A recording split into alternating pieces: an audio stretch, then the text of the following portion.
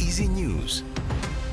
Με την Νικόλ Ποφαντή συνεχίζει η εξέλιξη στον ΣΥΡΙΖΑ και διαρκείς ζυμώσεις για το πρόσωπο που θα κατέβει κόντρα στο Στέφανο Κασελάκη στις νέες εσωκομματικές εκλογές. Σύμφωνα με πληροφορίες, η Όλγα Γεροβασίλη συναντήθηκε πριν από λίγο στο γραφείο της στη Βουλή με τον Διονύση Τεμπονέρα.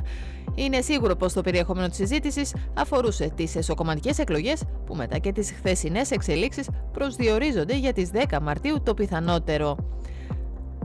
Συγκλονίζει η μαρτυρία αυτόπτη μάρτυρα για την σοκαριστική επίθεση που δέχθηκε μια 39χρονη στη Θεσσαλονίκη από τον ίδιο τον σύζυγό της. Ο 44χρονος δράστης μαχαίρωσε την γυναίκα την ώρα που έβγαινε από το αυτοκίνητο, ενώ σύμφωνα με τα όσα είδε προηγήθηκε καυγάς. Ταυτοποιήθηκε η σωρός στον πόρο. Πρόκειται για την αγνοούμενη Σταυρούλα Κουγκουλιά που αγνοείται από το καλοκαίρι. Η σωρός της ταυτοποιήθηκε, είχε εντοπιστεί στον πόρο.